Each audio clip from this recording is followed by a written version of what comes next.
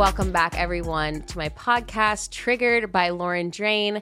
Today, I have a very special guest. Her name is Whitney Nunes. She's one of my very closest friends. I think we've been friends since 2018. And, you know, I'm gonna introduce her on this show. She has a lot to her, but what's very interesting is she's one of the top dancers at Rhino here in Vegas for the last 6 years. So she has some insider, juicy information on how it is to work in the club. Hi, Whitney. Welcome to the show. Hi. Thanks for coming. Thank you for having me. Yeah. I'm excited to be here. Yeah. So, you know, Whitney and I have a few things in common. You know, obviously, you guys know I came from a religious background. Whitney also, she's the youngest. I think she's the sixth youngest of, well, the youngest of six in a Mormon family. Mm-hmm. She grew up in Utah. So she did grow up with a lot of strict religion type of family. And she ended up making her way out here to Vegas. So she has quite a story. You know, Whitney was you married very young, right? Mm-hmm. You married young. You ended up having kids pretty young. Yeah, but 18. Oops. Yeah. 18 and 21. Okay. So oh, wow. You were pregnant at 18 and then 21. Okay. So, and she has two boys right now. Mm-hmm. How old are your boys now? They're turning 15 and 18. That's incredible. Yeah. Her boys are so poised and handsome and nice. She's done such a good job. Thank you.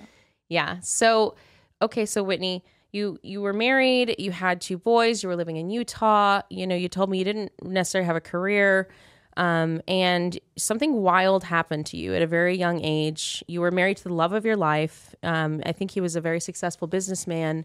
You know, you had a good family, everything was going well, and then all of a sudden, tell us what happened in your relationship. You had, you know, you married a man, and I think you said that there was a lot of addiction in his family. Mm-hmm. His brother was addicted. Mm-hmm. Was it to opioids or pain pills or? Yeah, his younger brother, they were only 21 months apart, ended up passing away of an overdose of mix of heroin and cocaine. His younger brother? Mm-hmm. Okay. And he was only 18, 19 years old. And my mother-in-law found him at home in his bed. And it was a very, hi, Sandy. Wow. It was a very, very sad situation. And because my husband and his brother were so close, my husband just couldn't deal with the loss. Yeah. And he felt a lot of guilt. You know, they maybe partied together in high school. Yeah. Why didn't it happen to my husband? Why did it happen to his little brother? Kind of things like that. And he just couldn't deal with it. And so over the course of my marriage with him, he was kind of a closet addict.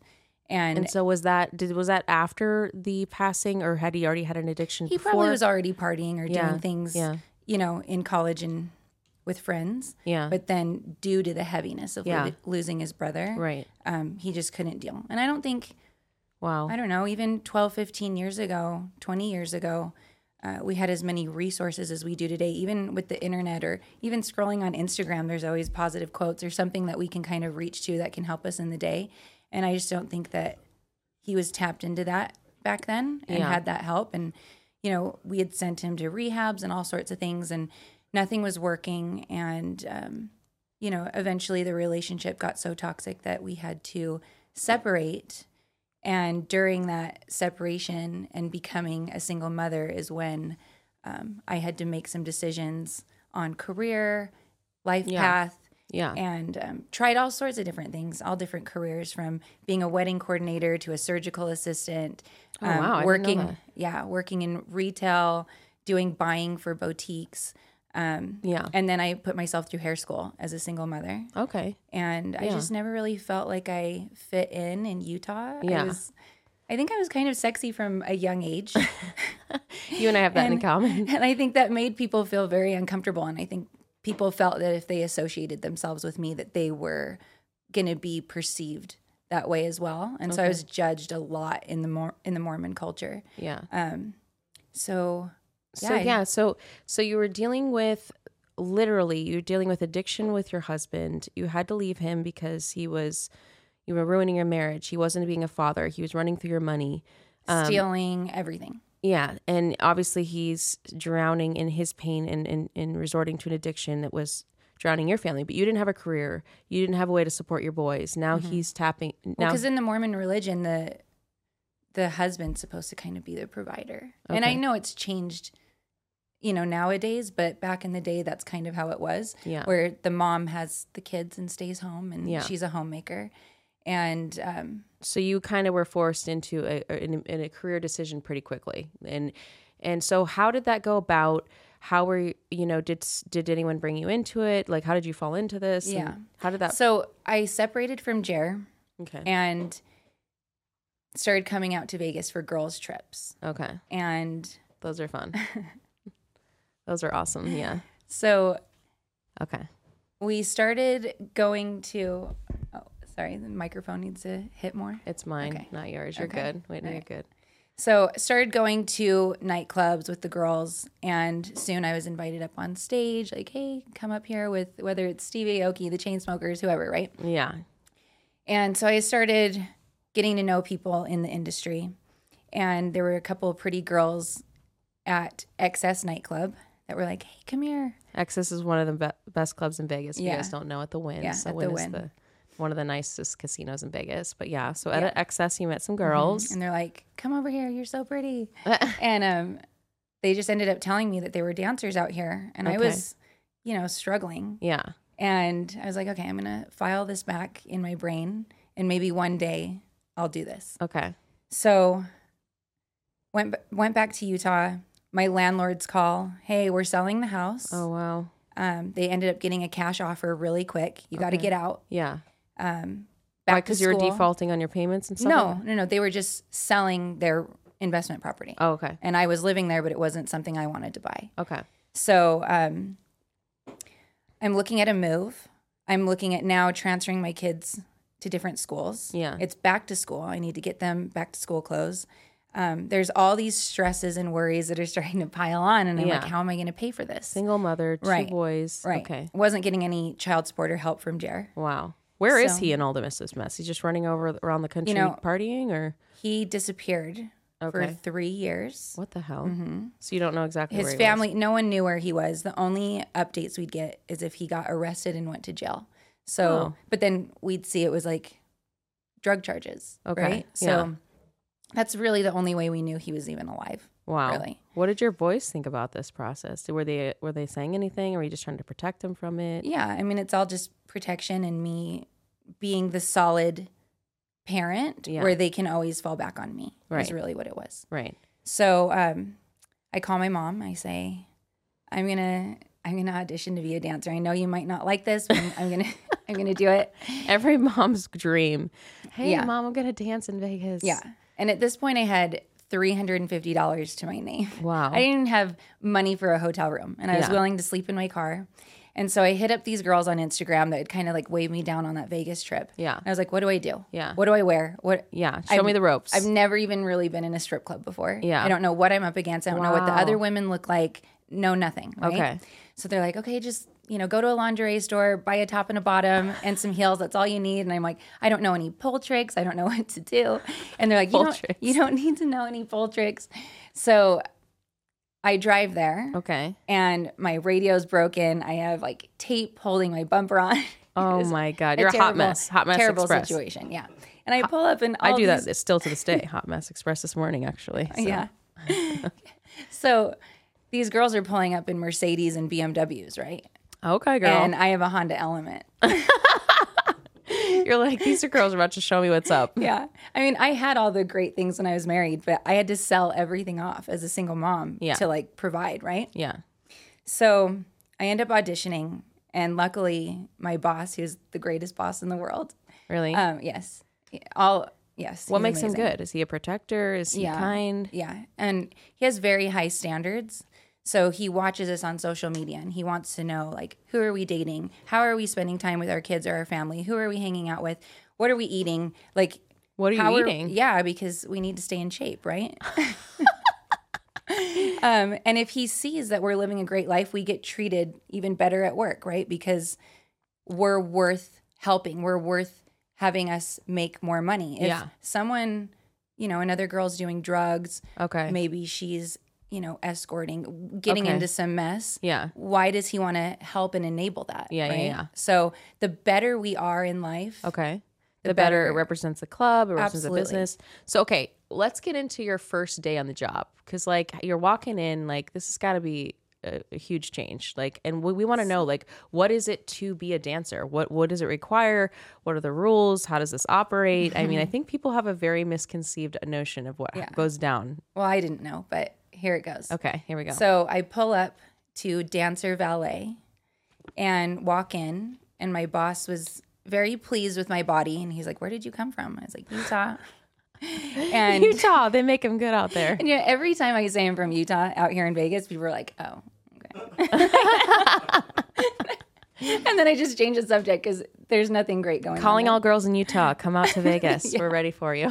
Yeah. And I think, when you meet these successful, well-traveled men and they're going to Greece and, Italy and wherever, and you say I'm from Utah, they're just like, "Oh, okay." Okay, that's cute. That's really sweet. Yeah, I didn't know people lived there. I always say, I escaped. We've escaped. I escaped Kansas. Nobody likes Kansas either. They're like, Kansas, what's out there? Like, is it like cornfields? And I'm like, yeah, pretty much, and blizzards and like hateful colts and stuff like that. Yeah, so. And Utah's beautiful, very beautiful to visit. Utah is actually beautiful. Yeah, but living there is a whole different story. Yeah, it's nice to visit, not live there. But first day, basically, I go into the changing room where there's all these naked women. Are they all hot?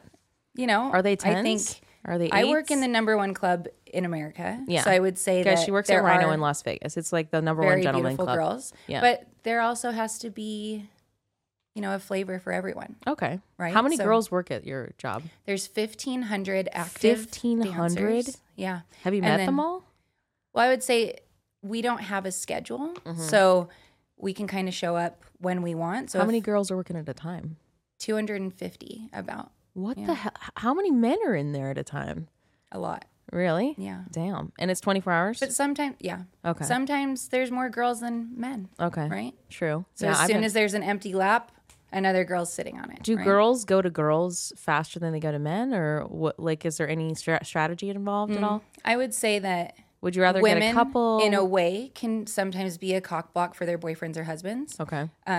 She has to be down. She has to be really cool for us dancers to want to approach. Yeah. But even if you are approaching a couple, you want to approach the woman first just out of respect, right? Because you don't want her to feel threatened by sitting on her husband or her man's lap first, right? Yeah. So first night of the job. Right. My boss says, you have one of the best bodies here in the club. She has an amazing body, guys. I'm going to be making you about $3,000 a night. Oh, wow. Okay. If you just listen to me, is what he says. Oh, okay. So what do you have to do? And I'm like, I'm making like a little under $3,000 a month, right? This is $3,000 a night. Okay. And this is pre-COVID. Things have changed a little bit, but pre-COVID. Yep. And they kind of show you around, give you an orientation of what you can and can't do. They show you all the different rooms. What can you do? What can you not do? They kind of scared me like at the beginning. Hey, sometimes there's undercover cops come in. So if they start asking you weird questions in the back, to go home with them, different things like that. Like it's a no. Okay. Just different things like that. How can you tell when it's an undercover cop? Have you ever had I've never experienced that. Okay. But let's get real. I think most guys ask us to go home with them. Yeah. So I'm like, isn't that kind of what guys want? That's like the fantasy, right? To take one home. I probably get asked 20 times a night. 20 times a night. Yeah. Okay. So $3,000 a night. How much is it per hour? Or how much does it cost to take you in the back room? What happens in the back room? So there's different back rooms. Oh, okay. And there's fancier back rooms. Oh. And even though you might want to go do an hour with someone, there's like an hour that's $400 an hour, but then there's the fancier room that's $600 an hour. And that all goes to me, right? So is it like a suite? Is there a balcony? There's curtains. Ooh. It's, a tufted couch. Okay. The whole vibe, bottle service. Yeah. And there's a room charge. You can tip on top of the hour. So every hour that ends, the host comes back and says, hey, your hour is up. Would you like to re-up an hour with this young lady? Yeah. By the way, any additional tips? Yeah. You can add whatever. And these hosts. So tell me more about these hosts. Do they protect you guys? What if someone tries to touch you? Well, first of all, let's go back to the rules. Because you told me there's actual legal rules of what they can and cannot do with you at the club.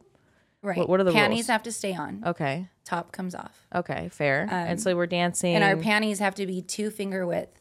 Okay. Behind the asshole. Okay, so it's like a... So if we bend over on stage, everything's covered. Decent sized thong. Mm-hmm. Okay. that we all probably wear that anyways. Let's be real.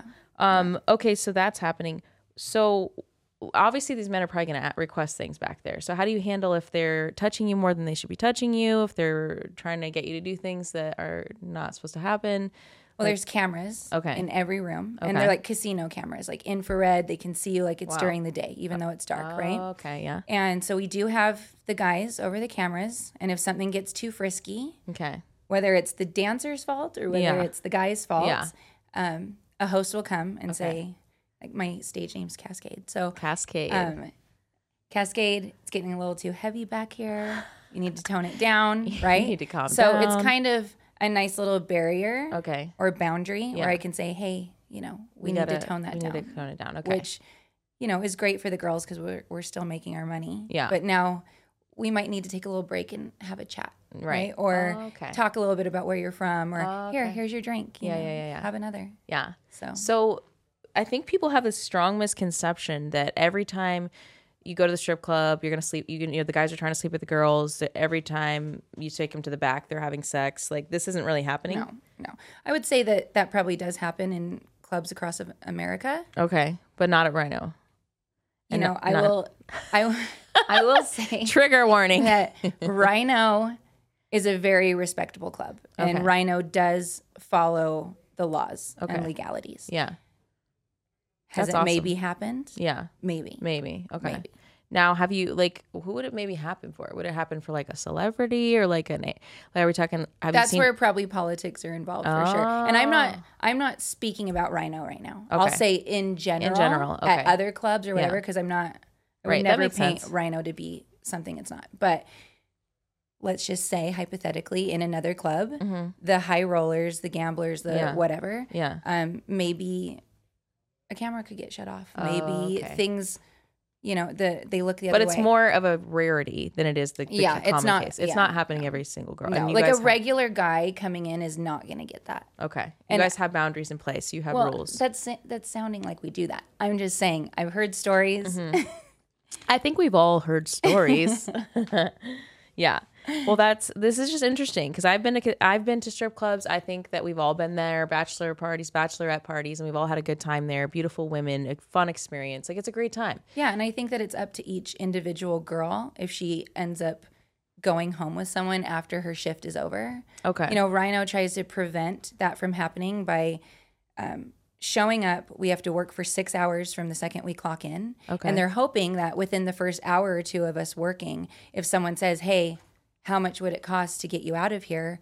Well, guess what? We still have 5 more hours to work. Right. And hopefully by then that guy would have found someone else or left, found some girl in the casino, whatever, and we're off the hook. Yeah. So it's kind of a way of protecting us, but also they want their prettiest girls to be at the job. Yeah. They don't want us leaving. It's not a whorehouse. Yeah. We don't go there to find men to leave with. Right. Now, if someone's single, if someone really desperately needed the money, there's a million different scenarios that a woman could say yes to. Right. And that's up to her, I guess. It's up to any human being on this planet. Yeah. But the takeaway is that if because a lot of women or men might assume these sexual events are happening at the club or in the back room. So you're saying that if anything happens, it's happening after the club, after hours. Yeah. It was arranged. The girl consented. They made a deal, and for sure, that's what's happening. Yeah. Okay. So that to me paints a different picture than what people think really is happening. Yeah, but most of these girls with their heads on straight, responsible, powerful women, we're not looking for that. We really just want our number at the end of the night. We want to hit a certain number. And we want to get all those hours. We want to get our tips. Yeah. And, I've negotiated Christian Louboutins as a tip in the back room. I've negotiated different things. How much money have you made in one night? Is their top number? Can you tell us that? Or in a weekend? Can you tell us that? I want to stay a little bit more vague on that. Give us a range. Tell us in a material item how much you made in a weekend. Or maybe a month. Is that more vague? Can you? The sky's the limit. The sky's the limit. Can you buy a car in a month? Yeah. Okay. That's pretty fucking dope. That's pretty insane. But the girls are making so much money on OnlyFans now. Oh, for sure. Right? So in the club, if you were just to stick to making money in the club and that's it, and you go home after girls are killing it way more than us in the club with OnlyFans and doing content online. That's true. It's all relative. I think very true. For me to sit and start talking about numbers, there's girls making so many other ways that I think I just want to know I'm making what I want to make, doing what I want to do. I can wake up in the morning, feel good about myself, not feel any guilt or shame about what I've done. Yep. And to me, that's just more of an honest living. Yeah, well, because, you and I have had these conversations. You have found a way to find boundaries for yourself, and you are a very hustler type. You've developed a way, a strategy, a method, a whole experience whereby you have boundaries. And, these powerful, successful men are coming in and they're meeting you and they're seeing how gorgeous you are. She is definitely one of the top girls. I've been to Rhino. I've seen them. And, she's stunning regardless of what room she's in. But it's interesting to me that you have found your worth. And I'm sure there's other women in the same industry that have done the same. I've done the same in OnlyFans, where I have a boundary. I decided that boundary, and plenty of men and women are trying to get me to push my boundaries and say, oh, take your panties off. Oh, do nudes, do this, do that, go sexual. That's never going to be my boundary. I'm never going to be interested in that. There's no dollar amount that'll ever push me there. Exactly. I don't feel good. It gives me anxiety. It makes me feel shitty. It makes me feel degraded. So me personally, as a human, I'm not shaming other women that have a different boundary, because that makes you feel happy or safe or well taken care of, that I'm okay with that. But there's so many variables in these I'm over here like I'm a mom, I'm married, I'm this, I'm that. So for me, I've been able to establish a boundary, and I've established worth to the point that for me, I would say on my OnlyFans, you're going to see, you're probably going to see topless. You're not going to see any nudes. I'm never taking my panties off. I'm not going to I'll do some fun teasy stripping type things. And to me, it's a very sexy strip tease, or it's a very sexy music video. You're going to get somewhere between 3 and 7 minutes of me being, and I always wear a different cute outfit. I get all dolled up. I get creative. We do jewelry. We do paint. We do, different scenes and everything. And it is a very fun experience. But like you, I've found my worth. I know how much I'm worth money-wise. I also know how much I'm worth boundary. And no man or woman is going to push me past that boundary. Exactly. So I want you to tell us, what are your boundaries? How do you distinguish yourself, or what do you hope other women that are in this industry can do for themselves to hustle, to make the money so that they can bring home the money to their family, live a lifestyle they want to live, but also feel like they're not crossing a boundary where they feel like, whether it's feeling degraded or whether it's feeling like they sacrifice too much of themselves for something. How did you establish that? Where's your boundaries? I would say that self-discipline is probably the number one answer when it comes to how you work in a club. I can't answer for other girls that work in other clubs across the nation. Rhino is top tier. Same with 11 in Miami, right? Yeah. So there is a social stigma when it comes to dancing, where people really do think the worst. And I feel very spoiled in my career. I really do. There's a top 10, maybe 20 girls at Rhino that my boss can always rely on. Okay. And so we're very safe and protected. I can't say that other clubs do that for their women. And what do you mean by protected? Just that we're going to be fed the best customers. Okay. Respectable customers. Yeah, celebrities, artists, high rollers, guys that are gambling millions of dollars, where they have a reputation that they have to keep on track. They can't afford to risk anything. So they're not going to treat us. So you kind of get a high level experience. Way. It's absolutely. It's interesting to me because in Vegas, I don't know if everyone who's not from Vegas knows this, but there is several levels of interaction with hot females in Vegas. You got your bottle service girls, you have ambiance girls, you have girls that work at Rhino and other elite clubs. And the girls that are working at XS as cocktail waitresses, same thing. They're meeting the same men that are coming into my club. Yeah. So they might get offered a trip or money or a larger tip on the end of that bill. Right. But then when that club closes, those guys want to continue the night and they're just coming over to me. So exactly, all of us girls are meeting the same guys coming through. Yeah. Obviously. But it's so interesting to me because it's the same thing with a different spin on it. With my OnlyFans, with ambiance girls, they're not going to probably be topless. They're not going to be dancing, but they're still hot girls you're interacting with. They're kind of getting they're paying for an experience to be around beautiful women. That's kind of what the overall arching thing is. These rich men want to be around beautiful women. So they're paying for that experience. They pay for that experience at the club. They pay for that experience with ambiance girls. They pay for that experience when they go to the Rhino. And if they want to continue that experience and offer you, because you've told me you've gotten offered trips, high ticket dollar trips and stuff. Yeah. And I wasn't very well traveled before having this job. And then I've been taken to Europe and all across America and doing all the things that hot girls want to do, right? Like going to Coachella. And girls are still doing this through their DMs. Girls are getting offered trips from guys, rich guys, celebrities, artists, whatever you name it. Any girl has access to this through social media, right? So it's almost like you're not having that much different experience. It comes through a different avenue, that you have access to these men. But really, a lot of us women have access to them through our social media. So it's like the same experience. It's interesting. So tell me a little bit about now you went from Utah, Mormon life. You're home and live with the kids. Your man was making the money. Then he goes off. He does an addiction. You have no support physically, mentally, emotionally, financially. You have to take the reins. You gotta step up. You're doing this job. Yeah, and I'd been coming out here for a girls trip. So you're coming for a girls trip, guys. Girls, watch out for those girls trips. You might end up working at Rhino and getting invited to the clubs. And the first night of work, one of the major DJs out here in Las Vegas that has a residency at the Wynn happened to come into Rhino on my very first night, which I already knew him because of these girl trips and getting invited up on stage while they were performing and stuff. So he sees me and he's like, "What are you doing here?" And I was like, "It's my first night." He's like, "Oh my God, you're going to be making like drug dealer kind of money, right?" And he's like, "Where are you staying?" And he's like, "Come here, come sit with me."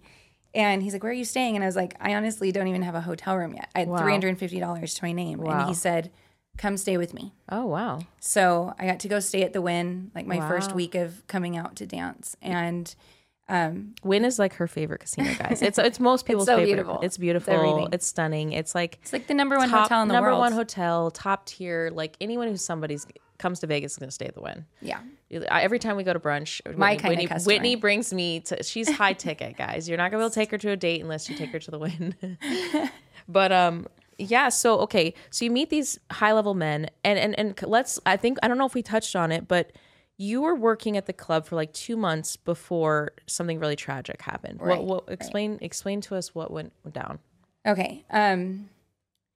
First I'll say I'll tap into spirituality for like 2 seconds. Okay. I was going through like a total awakening at this time. I think like just leveling up and being so willing and open for change and to change my life. Okay. That whether you believe in this or not, this is what was happening. Well, I do. Yeah. Energy was just coming through me, and I was just having these aha moments, these like things that I had always questioned my whole life. I was immediately like getting answers to. I was on fire. Wow. And I was finding people in the club that like whatever I was manifesting was just coming about in 2 seconds. People would give me the amounts of money that I was looking for. I mean, all of these magical things were happening. And this one night I was talking to this guy about spirituality, which is like, how often do you talk about that in a strip club?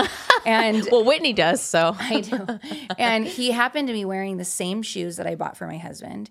He happened to have the same job that my husband had. My husband worked for TD Ameritrade. And we were having these conversations about my husband's... Were you guys divorced or separated? We were separated. Okay. But, always in hopes that he'd get better. That get clean. I loved him so much. Of course. But this is the love of her life, guys. Yeah. So we're having these conversations about Jeremy at the club and like where I am at in my marriage. And I get off of work at 7 o'clock in the morning. Mm-hmm. And at 7:20, my phone rings and I'm on the bed with my roommate because I had a roommate that was traveling in from Los Angeles. And we were talking about the night, and all of a sudden I see that my husband's boss is calling. And when I picked up the phone, he just like blood-curdling screamed my name, Whitney. Oh, no. And I just knew, like, Jeremy died. Oh, my God. And he couldn't speak clearly. Yeah. And all I could hear was, "I have to call you back. I have to call you back." And it was just a few minutes after that an officer called and said, "Are you next of kin?" Mm-hmm. And, we found your husband's body. And oh, my God. And he'd been in his boss's extra home. Like his boss had been renting out rooms to all of his employees. Because we were separated, that's where he went. Okay. And he had been there for about 30 hours before someone found him. Oh my God. And it was fentanyl.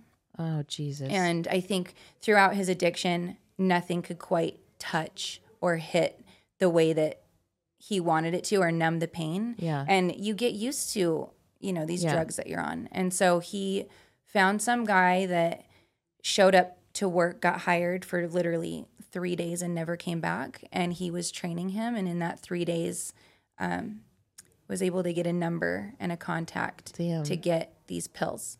Yeah, and it was pills that he took, right? Yeah, it was like carfentanil. It was like from China. So he actually tried to get fentanyl. It wasn't laced. He actually was seeking out fentanyl. Mm-hmm. That's insane. And it only took 3 weeks. We found all the text messages in the phone, everything. It only took 3 weeks to kill him.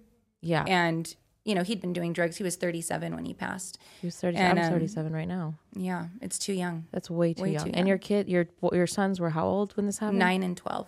9 and 12. Mm-hmm. So you had already had to figure out how to start paying the bills because he's going through these addictions. I'd had this job for like 2.5 months. And he also told you at times, oh, I'm going to get clean for you. I love you. And he toyed with your emotions a little bit about when you started the job at the strip club. Tell us a little bit about that. Like, that's a lot to go through. Yeah, on my first night of work, I didn't want to tell anyone I was going to be a dancer. Everything, now I don't even care because it's brought so much joy and everything to my life. Yeah, it gave you access to a lot of people. I mean, we didn't meet through Rhino. I have been to your work, but I'll tell our story a little bit real quick just because it's interesting. So I was at XS. It's like where everyone meets each other. I was at XS out night. I can't remember what I was out for, but me and Dave were out with some friends partying. And I remember at the time, I specifically had been toying in my head about whether or not we were going to have a baby. I think I was like 34 years old and I was ready for a baby mentally and emotionally. But, for whatever reason, you're in a relationship and you always wonder, are we ready? Like financially, emotionally, And it was in my head. I hadn't talked to anyone about it. Me and Whitney had never met. And it's just the only thing I can think about at a club at XS is whether or not I'm going to have a baby. So I'm like sitting there, listening to music. And all of a sudden, Whitney comes over. She had this like beautiful short haircut. Like she's the only one that could hold off this haircut, by the way. And it was like bright blonde hair. She comes over. She glows. She like floats over to me like an angel. And I'm over here. I'm like, who's this beautiful woman? And why is she coming to me? And she just you look over at me and you're like, it came to me. And I don't know if you want to receive this or not, but it came to me that you're supposed to be a mother. And I can't remember if you said I was going to have a daughter, but you said you're going to be a mother and it's going to be amazing. And I just needed to tell you that. Mm-hmm. And you're beautiful and you're going to be an amazing mother. And I was just like, what? Yeah, I had that message. You came to me, you floated over, you delivered the message, and you kind of like floated back to your hot friends again. And I'm like, Dave's like, who was that? And I'm like, I don't know. I think she's an angel. And then I was the first person that you let know when you were pregnant. Oh yeah, for sure. And the craziest thing, this is what's cool with social media, because we literally didn't know each other. We probably have never would have been able to be friends after that.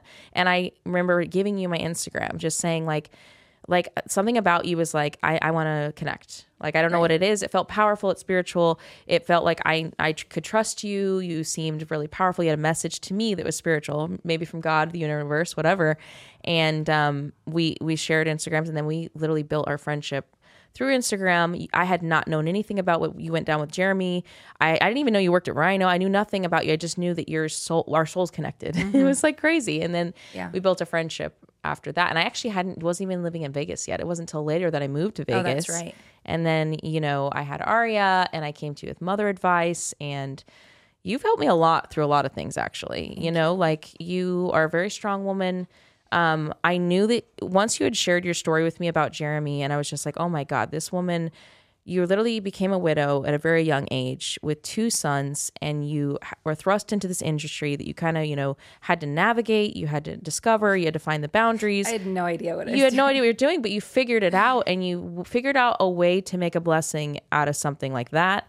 And understand that you had access to these rich and powerful men. You figured out a way to learn from them when it comes to like, you've taught me things about business, entrepreneur, how to travel, how to become elevated in different manners. Like, I'm sure. Time and place, the way I look on the outside, not just so much even doing the work on the inside, but fashion and just when I go to a country club or wherever I'm traveling, how you were living an elevated life. This career gave you the ability to raise your children, which I also thought was amazing because your sons watched their father abandon them, get addicted, and then die, which is 3 tragedies in a row. And then their mom has to step up and take care of everything, all the bills, everything. But you found a way with little to no support to support yourself and support them. And then you were able to be home with them Monday through Friday or Monday through Thursday. Sunday night through Friday morning. Okay. So in Utah. And I would rent an apartment here in Vegas. Yeah. Had a home in Utah. Yeah. And so I was there for all their schoolwork, everything, which you were is super more present. than I think a lot of people could say. I watched firsthand. I don't know how you did this because I watched firsthand my sister-in-law lose her fiance at 29 and she had a baby and we came together. It was a terrible tragedy. My little niece Raven, she's a sweetheart. We came together as a family and we helped support, but we had 4 adults in the house taking care of 2 babies. You're one human taking care of 2 sons that are young and no one else. Like I'm just telling you from my experience, it was hard with a lot of support, and I can't imagine with like next to no support because the grieving process is already hard enough as itself, let alone trying to do single mom shit. Like it's just 2 huge things. It's 2 monsters. Help. It's 2 monsters. But in your home, I mean, you had help, but like you still had to like. That was a beast to overcome. Well, you know what I mean? Okay. Like, and keep your shit together. Because how do you even go to the club and work if you're crying your eyes out every day? You can't sit on someone's lap. I didn't cry because I didn't have time to grieve myself. Because when I got that call, my first thought was not, how do I feel? It was, how am I going to tell my mother-in-law, that she lost a second son to addiction? Oh, so I wasn't even thinking about myself. So I call her, and her first reaction on the phone is, good morning, sunshine. Oh, and how am I going to tell her that her second son passed? So I say, is Papa with you, my father-in-law? She said, yeah. I said, could you get him on the phone? And he got on the phone. I just said, Dawn, I need you to sit next to Sandy, and I need you to put your arm around her. Yeah. And he said, okay. And he goes, all right, we're doing it. We have you on speaker. And I said, I love you guys very much. And they said, yeah. And I said, I just got a call that Jeremy passed. Yeah. And his mom was so distraught. Wow. She immediately started throwing up. Oh, God. And I called my mom. She had just dropped my kids off at school. Yeah.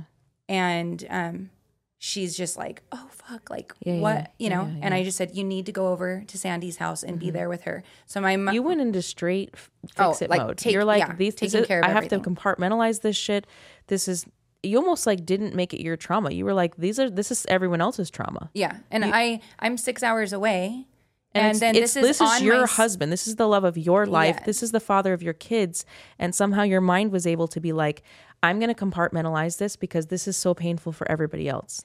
Yeah. That's insane. What am I supposed to do? Well, you took care of business, like how can I sit and grieve and cry for 5 minutes, 10 minutes, 15 minutes while his mother doesn't know that he's gone? Yeah. To me, that it didn't make sense to you. No. Yeah. So, it happened. My sister and I have always shared birthdays. Hers is August 28th and mine is August 29th. Jeremy passed technically on the 27th, but once you're found, that's the day that you've passed. Oh, I didn't know that actually. He passed on my sister's birthday, and then we weren't allowed to see him because his roommate had kicked down the door to find him. Okay. And it looked like it could have been a homicide. What the fuck? So they said, we need to do an autopsy, pretty extensive, to see if this was a homicide. You guys won't be able to see him for a week and a half. So me being out of town, my family was like, don't drive home distraught. Yeah. Like, if you need to just take your time, we want you to get home safe. Okay. So I laid in bed. You weren't even with your boys when this happened? No, my mom had dropped them off at school because my mother-in-law and my mom would take care of the boys Friday, Saturday, Sunday while I would work. Okay. Then I'd get home Sunday night. Okay. Wow, I didn't even realize that detail. Yeah. You were by yourself. Yeah.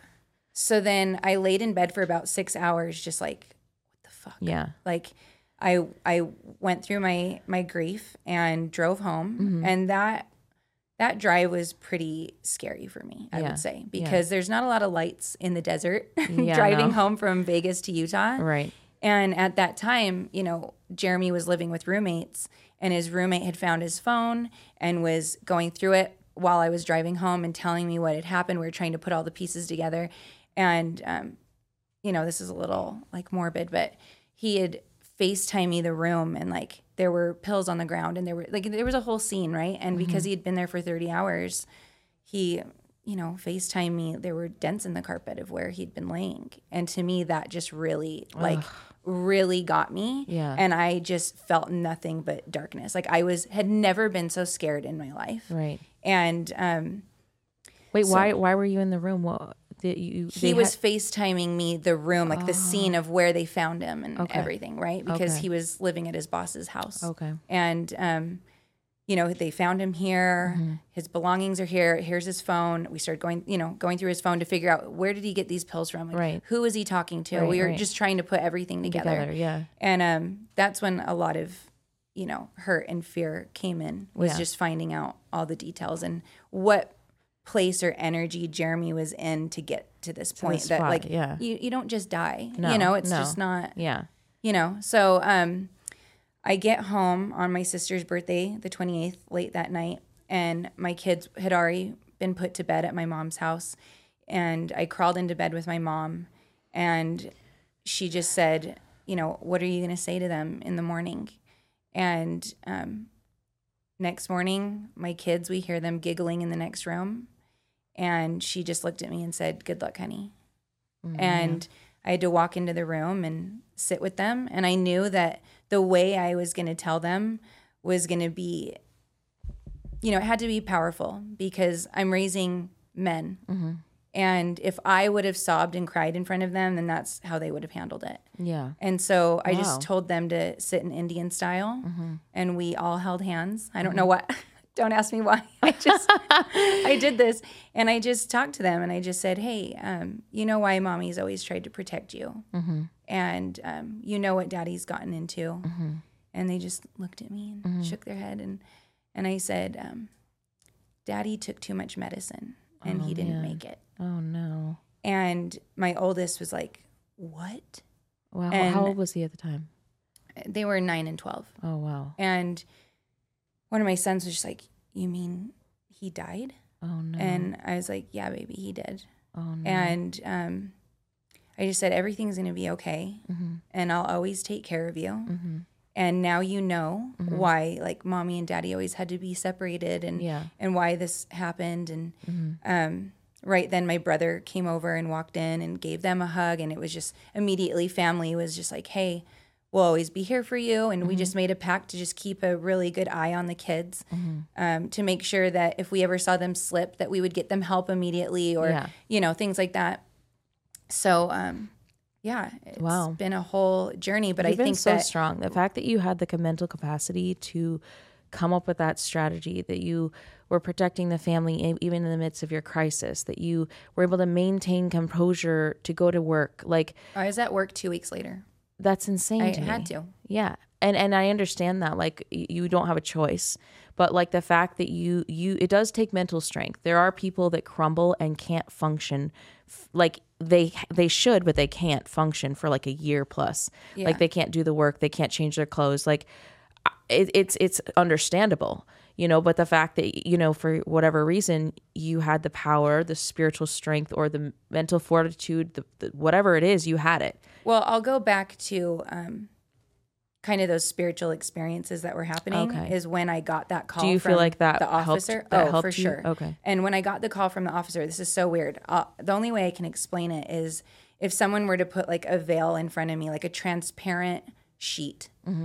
And it was almost like I could see a movie that when I got called, I just saw a prison door swinging open. Oh, wow. And in that moment, I just had this feeling, go become the woman you've always wanted to be. Yeah. Because I was going to be held back from his lies, stealing, everything he was doing, other women, manipulation, all that. Yeah. So go, like, now's your time. Yeah. Go become the woman that you've always wanted to be. Yeah. And so I just made a promise to myself that instead of letting this drown me even more than I already was, I was only going to go up from here. And so that was my decision. And that's amazing. Yeah. And spiritual elevation is a real thing. And it's powerful for you to tell your story and share that. You and I have had a lot of spiritual conversations. Like Whitney's got me through a lot of hard shit. Like, I was grieving a lot when my whole family was. Dave was, Maria, my whole family was grieving when her fiance passed, my brother-in-law. And this happened in August of 2020 during quarantine. We had babies. Ari was 6 months. I think Raven was 4 months.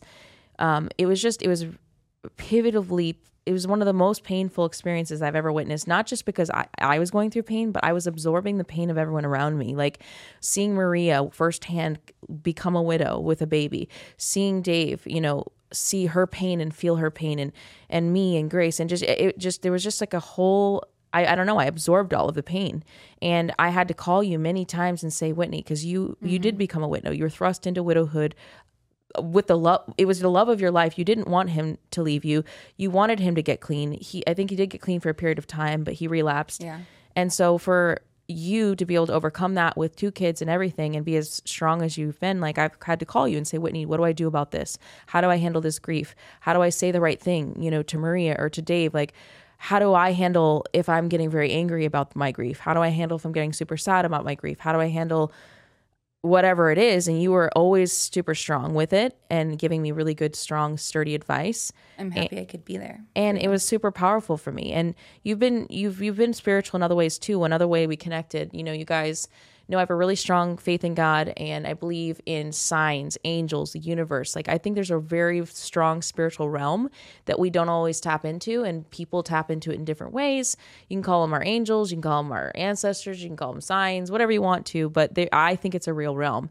And you and I have had these conversations, and they've gotten stronger as we've gotten, closer as friends. But I remember you told me a couple times that you see visions. And this was really powerful for me because, guys, when I was in the Westboro, I studied the Bible for 7 years, and I know pretty much all the verses. Like if you say a verse, I can remember what that is or what it entailed or what I learned about it. So I will say the one cool thing about being in a religious cult, which there's not a lot of cool things, is that I got a free theology study. And so there is a verse that talks about in the end times where my sons and daughters shall see visions, and they'll actually see visions of their life, other people's lives, the future, and you've had visions and you've shared them with me. And I never. It used to happen a lot more than it does now. Really? But I think that probably came through pretty heavy at that time, because I was going through that from 2014 to probably 2020. Yeah. And where it was pretty heavy. And I think that's where I was going through the most in my life. Yeah. And I feel like if I wouldn't have had the knowledge that there's more beyond us, I don't know how I would have really gotten through it, to be honest. I mean, I've seen your strength. I've heard your strength. Even every time you tell your story, I'm astounded by the strength that you've had over these years and the ability to raise your sons in a world without a father figure, ultimately. And they're men. They take care of themselves. They respect you. They're honor you. Like, it's very humbling to see that, like, you're a real human. You're a real mother. You love the shit out of your sons. You've done everything for your sons. Yeah. Like, I think people have this like judgment of strippers, dancers, whatever. And you're like, I've lived such a beautiful life. I genuinely look up to you as a mother. I genuinely look up to you as someone who loves her family and who's done whatever it takes to help her family survive. Because when it comes to addiction, we know this, that it's generational, that if you didn't help stop the addiction track, your sons could have gone there, like you saw it happen with the brother, and my husband was so smart and he was so good looking, and he really, when he was clean, he could have had it all, right? Yeah. He was making great money. He was so charming. He was such a beautiful, beautiful man. And I have to say that because I don't want this story just to be about the bad things he did. Like, everyone loved him. Yeah. And addictions are real, and it's a real disease. It's a real situation, and I feel for people that have addiction. I've seen it from my nursing side. If people struggle with it, I've seen it in people's lives. I've heard stories, and you just know it's such a real thing. And like, out of all the things, pain pills, I feel like is one of the worst. Because there's just, it overwhelms your body so much that it's like, it'll take a grown man that can't overcome it. You know what I mean? Like, it's just, no one has the strength and power to overcome that level of chemical addiction. Yeah. And if your pain, you know, if you're addicted because you're trying to fix the pain that you're going through that's not fixable, like, it seems like a never ending battle. Like, he wasn't going to beat it. Yeah. And we came to a conclusion that he wasn't. And it got to the point where my mother-in-law and I we'd be on the phone planning his funeral. Jesus. And so it was expected. Yeah. I mean, we never wanted that, of course, but there was a story that, you know, you had asked what he was kind of putting me through earlier in the podcast, and I'll kind of backtrack a little bit, because at the beginning of the beginning of the podcast, I had said that my landlord called, wanted to sell the house. I had to buy back to school clothes. I had $350 in my name. Well, yikes. Excuse me. Come to find out, I go get this job, and all of that's ahead of me, you know, moving out, all that. Well, Jer passed, and it ended up that his funeral had to be in the same week of me moving out and my kids starting school. So here, I had gotten this job because I was already facing a couple of those things, let alone did I know that my husband was going to pass, and it was going to all land in the same week. Wow. And there was I wish I knew. Did it feel like you were escaping Utah and like whatever that lifestyle was, and now Vegas is a new life, a new change? I was so happy to be in Vegas. I was doing hair in Utah, and women were calling me like, oh, I have to cancel my appointment. Can you do it next week? Da-da-da. And I start making this money, not even knowing what I'm doing, right? And it's cash. Yeah. And I go back to Utah, and people are like canceling their appointments and then rescheduling. And I just said, you know what? I'm done. Yeah. You can't reschedule with me. I'm done. Vegas is my new thing. Why did that seem like did it feel like you're putting a different life behind you? Did you feel like Utah wasn't your style anymore? Like, well, it was never my style. Yeah. And like, hi to my friends from Utah that actually see me and appreciate me. Yeah. But everyone in Utah that knows me well knows that I had it hard. You weren't gonna stay in a small town. Had the judgments. Everyone knows that. Yeah. And I didn't either. I'm out here too. Yeah. And so I think that it's interesting for my friends in Utah to watch my life and see what I'm doing with it now. And they're all kind of like cheering me on, which is nice. But you've killed it. It's been such a journey. And then 5 months after Jer passed is when I met someone that I became in a relationship with for 2.5 years. Mm-hmm. And he was in the whole Hollywood lifestyle, right? Yeah. He lived half time in Beverly Hills, half time in Miami. And he was a producer of one of the #1 TV shows in America with Dwayne Johnson. Okay. And he kind of... So powerful dude. Yeah. He came into Rhino and just kind of like bumped into me, right? Okay. And he was said... it love at first sight? Well... I actually have a video of him explaining when we met. He's like, when I saw Whitney, it was like, voila. Like, that was it. Well, yeah. I mean, came over. And so he asked me to go to the back room. This guy doesn't drink, but he had to buy like an $800 bottle just to take me back there. Mm-hmm. And he says to me, you know, what is a girl like you doing here? Yeah. And I'm like, okay, I'm not going to sit and tell him my husband died. Like, this isn't strip club talk, boner killer, right? A boner killer.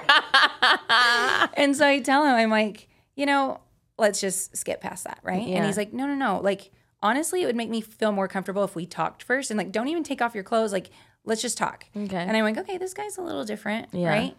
And so he said, I have a lot of contacts in my life, like a lot of amazing relationships in business and everything. Yep.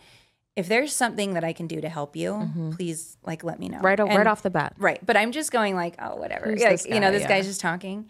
And he just said, look, how much to get you to not go to work for the rest of the weekend? First conversation. Yeah. Wow. And this was Super Bowl weekend, February 3rd, 2018. Dang, you have a good memory. And he says, you know, why don't you come gambling with me? I'll like slide you over some chips. Mm-hmm. You'll make money that way. Yeah. I'll make it so that you don't feel like you're missing out on work for the weekend. Okay. And you'll have everything you want. Okay. So he takes me shopping. Yeah. And this is when I get like my first pair of Christian Louboutins. Oh my God. Right? The red bottoms. And shoe aside. Yes. And he starts talking about his mom and saying how fashionable she was and all the things that she's collected throughout her life, which is why he knows about fashion and just being in the Hollywood industry. So, you know, my outer image being a single mother is like, you know, I was getting by, but I didn't have anything luxury, let alone does Utah even really sell anything super high end. Right. Yeah. So, yeah, he started kind of like spoiling me, and through all these relationships and product placement for the show, he had relationships with these high end brands. I mean, you have to do wardrobe for these TV Hollywood shows life. and movies. Yeah. So he just started taking care of me in that way, and my whole outer image, along with I was changing from the inside, my whole outer image changed. And then he started taking me traveling, and I got to experience so many things that I wouldn't have. Like before. You had access to a whole new world through. Oh yeah, and just going to different shows or concerts, and then going backstage and just hanging out with the celebrities because he was friends with them, and just being a part of that life that I knew, okay, I want more, and I want to be an even better dancer. I want to be even a better mother. I want this for my children. Like it just ended up being this way of life that I would get to a ceiling, maybe get a little stagnant. I'd say, what do I got to do to break this ceiling, get to another level, and I've just continued to climb. And elevate. Through this group of friends that I've met, I have the most beautiful, most talented friends. They're so intelligent, whether they're men or women. And then now, currently, you know, have been able to get close to a friend of mine who's a pro athlete. And he's been a great example to my boys. And, you know, these guys have been mentors in a way. You know, this guy, this producer, he was the first guy to give my son, my youngest, a guitar. And it was a Taylor GS Mini. And he got it from the guitar player for like David Bowie and Madonna, you know. So now my son has a music career and is in one of the top art schools in America with a guitar major. Yeah. And then, you know, this other guy got him an internship at a music studio. That's amazing. And my oldest son, he got into sneakers and collecting all the Jordans and all that kind of stuff through this boyfriend that I had, because the first date he ever took us on as a family was NBA All-Star in LA, and got my kids like 11th row. He took you and your sons on the first date. Yeah, got us our own hotel room. He stayed in a different hotel room. Got us 11th row seats to NBA All-Star, but because he was in this whole scene, we were going to all the parties and events. We were going to the Adidas store, literally filling bags of free clothes. Like, what the hell? So then he's introducing my kids to all these basketball players. And these basketball players are giving them boxes of brand new shoes and signing them. What a cool experience. So that's where like the whole sneaker thing really started. Well, your son's actually he's making a career out of this. Yeah, because he's been flipping shoes and selling them since he was 14. Yeah. Yeah. So then now he works at a sneaker store. He works on the Strip in Las Vegas. That's so cool. You know, it's just been, he's going to school, the whole thing. Is it at the Fashion Show Mall? Is that where he works? I won't say where it is. Okay. But it's on the Strip. Yeah. He's killing it, guys. He figured out how to be an entrepreneur through your contact, through your boyfriend. Yeah. And he literally he's going to make enough money that he doesn't need like a career. He's already good. Well, I mean, he wants to be an architect. Oh, yeah. That's so good. I am pushing for school because that's really good. Important in our household is that. But you've raised two little men. How old are they now? Yeah. In June and July, they're turning 15 and 18. Yeah. So I'm at that cusp of they're probably almost 3 more years with my youngest, but I'll never be done being their mama. Of course not. You've done it. Look what you did. Like you raised men without Jeremy. So that's and insane. People always ask, like, do your kids know that you do this for a living? And I'm like, I've been so honest with them and everybody in my life. Everyone on Instagram knows I am. But my kids know what life was like before this job. Yeah. And it was tough, right? And there were times where I remember I couldn't even afford to buy them a candy bar in line at the grocery store, right? Yeah. So for me to start bringing home money and our whole lives changed, it's important that they know what I do. Yeah. And they've been really, really cool and understanding about it. But what makes it okay is those boundaries that we were talking about. Yeah. Right? Yeah. And living a really positive, great life and you know. So you don't have, and you've established those boundaries. So you told me a little bit about like how you along this process, meeting all these people, you started to develop boundaries. So you've elevated to a level where you know what your boundaries are, and you create an experience for someone, but you never cross boundaries that you're uncomfortable with. So right, and not to say I haven't ever. Yeah, right. I mean, there's been times where I've been single or I've met guys that I've been interested in that I would normally date in real life. Right. Right. Yeah. You just met them at work, so you're like, hi. But you can take me home. But I get guys that will text me because anytime I've made money from somebody, I put them in my work phone and they get my work number. Okay. So if they ever come back to Vegas, why lose that contact when they leave? Yeah. If they're going to come back, they're going to remember me and I'm going to make more money from them. Right. Of course. So they'll say, hey, well, it was fun in the club, but you know, if I'm coming on such and such date, would you be willing to do X, Y, and Z? Yeah. And I just always text them and say, hey, I don't fuck for money. Yeah. Like, I just don't do that. Yeah. So they'll still ask me out. I'll atmosphere. I'll get paid to go to the pools, the day pools, gamble, go to dinners, whatever. And you're getting paid to do the shit that all of us are doing in Vegas anyways. I get paid to show up and look pretty. Which is freaking amazing. But they want intelligent conversation and you know they're kind of paying for access to a beautiful, strong woman.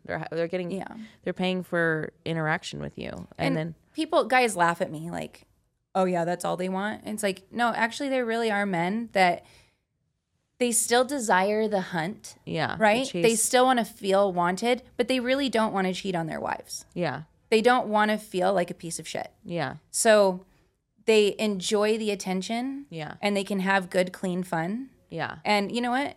If they want something else, they can go find. There's always going to be another girl that's willing to. I'm just not. Yeah. You know.